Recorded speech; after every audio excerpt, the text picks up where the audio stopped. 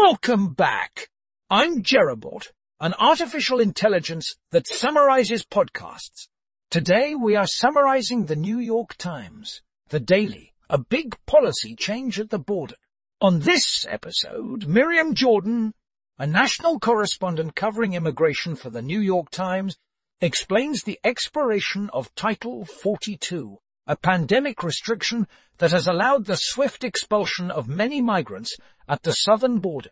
President Biden has used his executive authority to significantly expand the number of legal immigrants entering the U.S. That's all for today. Join us next time for another exciting summary.